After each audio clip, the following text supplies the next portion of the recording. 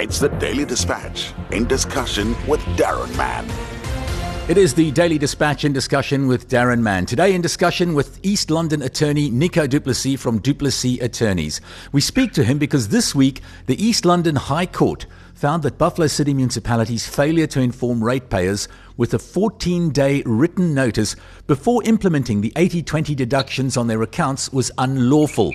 What's it all about? Well, in March, Buffalo City Municipality implemented a new credit control policy wherein ratepayers who owe the city for rates, water, fire levies and so on would have 80% of any electricity purchase deducted to go to service their arrears and would be given units worth only 20% of what they were hoping to purchase. Some ratepayers have approached the court seeking relief from the court, and they were given that this week. From Du Plessis Attorneys, Nico du Plessis, as I said, representing the applicants, joins us today. Nico, background to this case and what were the facts on which the decision hinged? Good morning. Thank you for the opportunity, firstly. A couple of these clients have approached me in the last couple of months, obviously since the implementation of this policy, that without any notification, 80% of their money is being taken towards arrear debt in most cases where they've lodged disputes. Alternatively, where they know money might be due, but they haven't received statement of accounts. Now, they faced with this difficult scenario that 80% of what they tender as small income earners is being taken for this apportionment.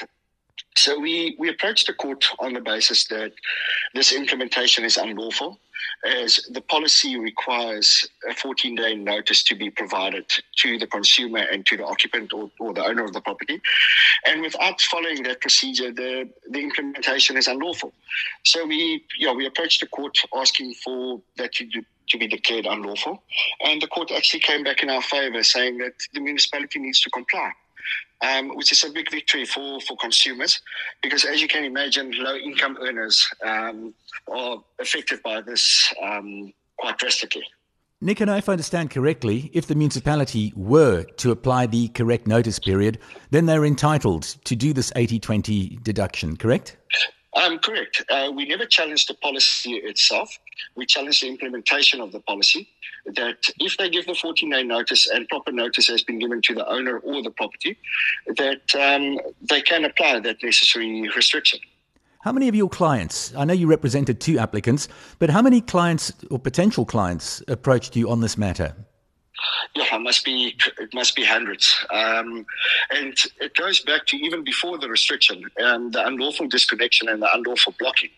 Because in terms of all three debt collection mechanisms, they are required to send the notifications out to the consumer. So I represent, I don't want to restrict it to a figure, but we're talking about hundreds of clients. The practical implications of the ruling, how long now before Buffalo City Municipality have to comply, or is that not necessarily part of it? It is part of it. You see, what we do initially is we approach the court on an urgent basis. We obtain interim relief, whereby upon the granting of the interim relief, the restriction is uplifted immediately. And then the municipality has got the opportunity to come back to court and say, have they complied with the bylaws, or have their conduct been unlawful? Now, in these two particular cases, the court has found that their conduct has been unlawful. They did not provide the necessary notice. So these clients were basically unblocked immediately, and the restriction was uplifted immediately. Other affected clients unblocked as well? No. I'm still facing clients that need to approach the court on an individual basis. They have not taken a global approach by uplifting the policy completely, which we would actually have hoped for, because now it's unnecessary wastage of expenditure and taxpayers' money, that each of these clients must approach a court on an individual basis, which we don't agree with. So that is something that I'm currently looking into. I am consulting and obtaining further legal advice and opinion from senior counsel as to how we can assist consumers that on a more global approach, if I can mention that.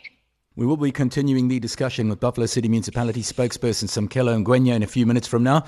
But Nico du Plessis, thank you very much for joining us on the Daily Dispatch in discussion today. Have a good day. Thank you very much. Enjoy your day. So as we said earlier, the East London High Court has found that Buffalo City Municipality's failure to inform ratepayers with a 14-day written notice before implementing the 80/20 deductions on their accounts was unlawful. Buffalo City Municipality spokesperson Samkelo Ngwenya joins us now on the Daily Dispatch in discussion. Sam, thanks for joining us. What do you make of the ruling? Well, as the Metro, we've noted the judgment, which basically enforces the need for us to be thorough in our implementation of our system, especially on blocking of consumers. The judgment in itself, Daron, is a good judgment, as it's not an indictment against our billing system, but the practical implementation of it. Something that we're working on, and that is why, as the Metro, we're not going to appeal. It's similar to the previous cases that we've won. All of these are looking at us improving our billing system. So it's something that we are actually going to try and rectify instead of going to court and fight it.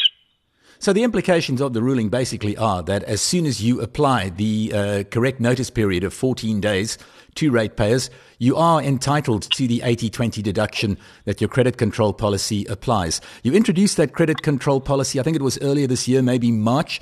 Are you happy with the results? What sort of success have you had with the implementation of this new credit control policy? Well, when we introduced the 80/20, we were implementing initially the 60/40, and that was quite tough. And also it was telling on our collection rate. So since then, we've seen our collection rate improve, because even if people are owing more, they are able to purchase, and then we take a big chunk of that. So if we were to be able to be halting that implementation, it will actually greatly suffer as a city. It's something that has got huge implications for us. The whole idea around the fact that we are reviewing our credit control policies and bylaws is to make sure that we take both the interest of the consumer who's renting and paying rates and purchasing electricity, as well as the interest of us as government, whom we need those services to be paid for. So the balancing act, Daron, and it's something that I think, are speedily trying to find a balance so that we don't end up having to review and restart the entire process. We just need to fix what the courts and what some of the consumers are complaining about, which is quite draining, that they should be getting some notices before we start with these processes.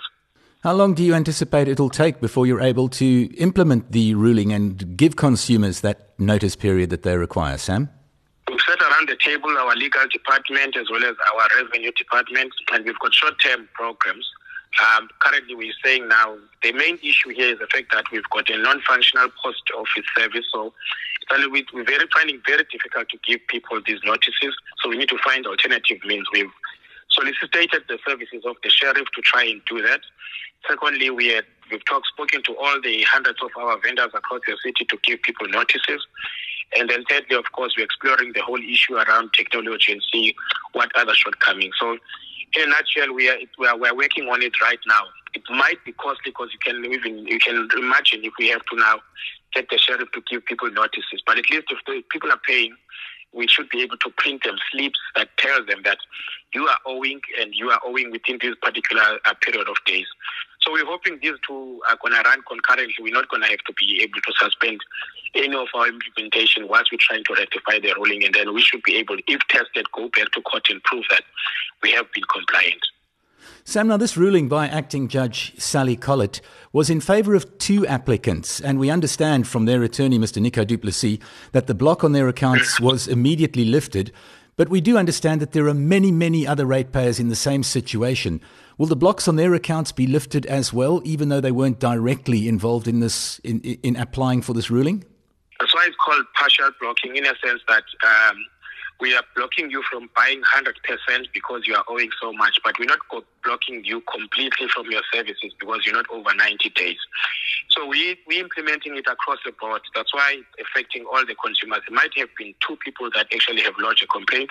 Like I said, we've got cases where we've won, but the bottom line is we should be able to tell all the people that are using the service in Buffalo City. Hence, we think if we use our vendors and they're able to print for everyone, we should be able to get that right. If we send statements on emails, we should be able to get that right.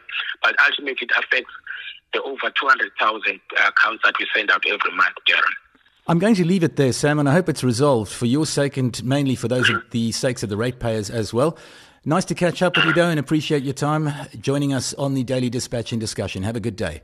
Thank you, sir. Thank you very much. That was the Daily Dispatch in discussion with Daron Mann.